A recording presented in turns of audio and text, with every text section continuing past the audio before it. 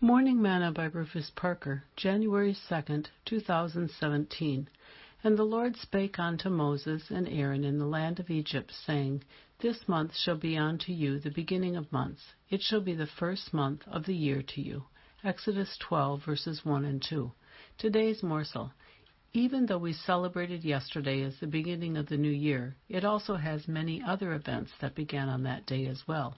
For example, in 1892, Ellis Island in New York began as an immigration gateway into America.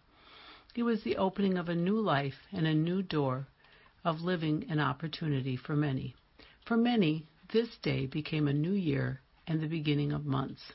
When the Lord sent Moses to lead the children of Israel out of bondage, he told them that this would be the first month of the year for them. This would become the institution of the Passover, freedom, and would become one of those sacred feasts that every male was required to keep in Israel. Like the other 2 days, Pentecost and Tabernacle, it was to be kept for a remembrance. They were never to forget what God had done for them by bringing them out of bondage and into his marvelous light. And even today, every believer who is born again of the water and the Spirit should never forget the month and the year that God brought them out. It should be a sacred day and one never forgotten. Behold, I have set before thee an open door, and no man can shut it, Jesus said, Revelation 3, verse 8.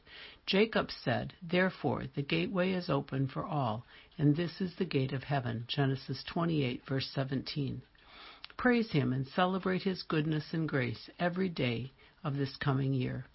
Sing, He brought me out of that miry clay. He set my feet on the rock to stay. He put a song in my soul today, a song of praise. Hallelujah. Thought for today.